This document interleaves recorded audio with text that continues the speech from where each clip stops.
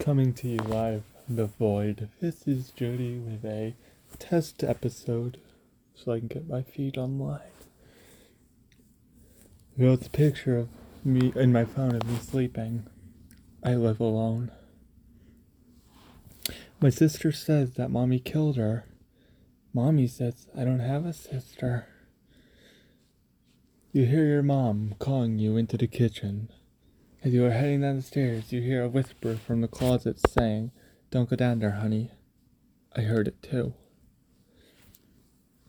The last thing I saw was my alarm clock flashing 12:07 before she plunged her long, rotting nails through my chest, her other hand muffling my screams. I sat bolt upright, relieved it was only a dream. But as I saw my alarm clock read 12:06, I heard my closet door creak open. I can't move, breathe, speak, or hear, and it's so dark all the time. If I knew it would be this lonely, I would have been cremated instead. I awoke to the sound of the baby monitor crackling with a voice comforting my firstborn child. As I adjusted to a new position, my arm brushed against my wife, sleeping next to me. After struggling desperately to move any part of his paralytic body just to alert the doctors that he was conscious before they made the first incision, he was relieved to see that one of the nurses had noticed his pupils dilating from the bright light. She leaned in close and, in a whisper that tickled his ear, said, "You think we don't know you're awake?" My daughter was up, crying and screaming in the middle of the night. I visit her grave and ask her to stop, but it doesn't help. I wake up and everything feels wrong. It's too quiet outside. I look out the window and see everyone standing still, looking at my house.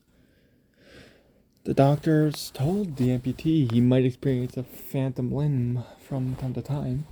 Nobody prepared him for the moments, though, when he felt cold fingers brush across his phantom hand. Growing up with cats and dogs, I got used to the sounds of scratching at my door while I slept. Now that I live alone, it's far more unsettling. Working the night shift alone tonight, there was a face in the cellar staring at the security camera.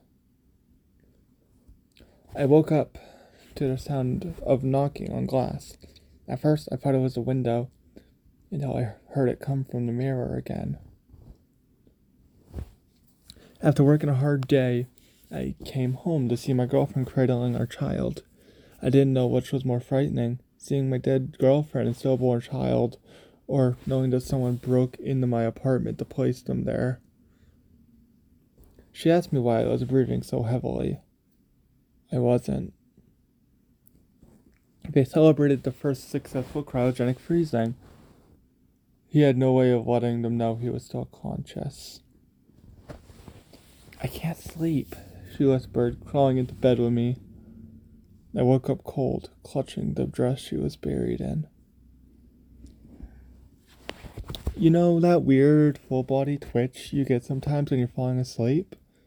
If there was a camera pointed at you and you saw what it captured at that moment, you'd never sleep again. The grinning face stared at me from the darkness beyond the bedroom window. I live on the 14th floor. Sleep did not come easily that night in the cabin in the woods, for the portraits on the wall only portrayed the deformed, the decrepit, and the damned. Sleep has never come easily to me ever again, for when I woke I found no portraits, only windows. I always thought my cat had a staring problem. She always seemed fixated on my face until one day, when I realized she was always staring just behind me. There's nothing like the laughter of a baby, unless it's 1 a.m. and you're home alone. After so many years of living alone in this large house, I came to a startling revelation. In this time, I had closed far more doors than I had opened. It's been watching me for hours now. Sometimes I catch glimpses of its reflection on the computer screen, but I dare not turn around. Put back the mirrors. We miss watching you. And from the void I came, and to the void I return. Good night, listeners. Sleep tight.